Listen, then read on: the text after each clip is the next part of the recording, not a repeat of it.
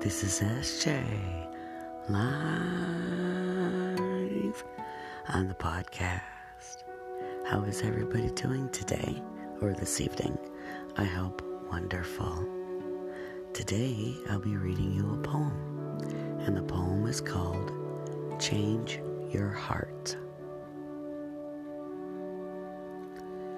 You say I'm bad. You say I'm mad. You say I can't. Instead of saying you are good, you are loving, and you are caring. That poem was written by Sandra Newman. I'd like to thank my listeners, my supporters, and my sponsors.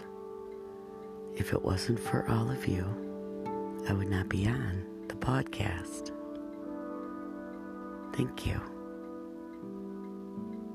And God bless.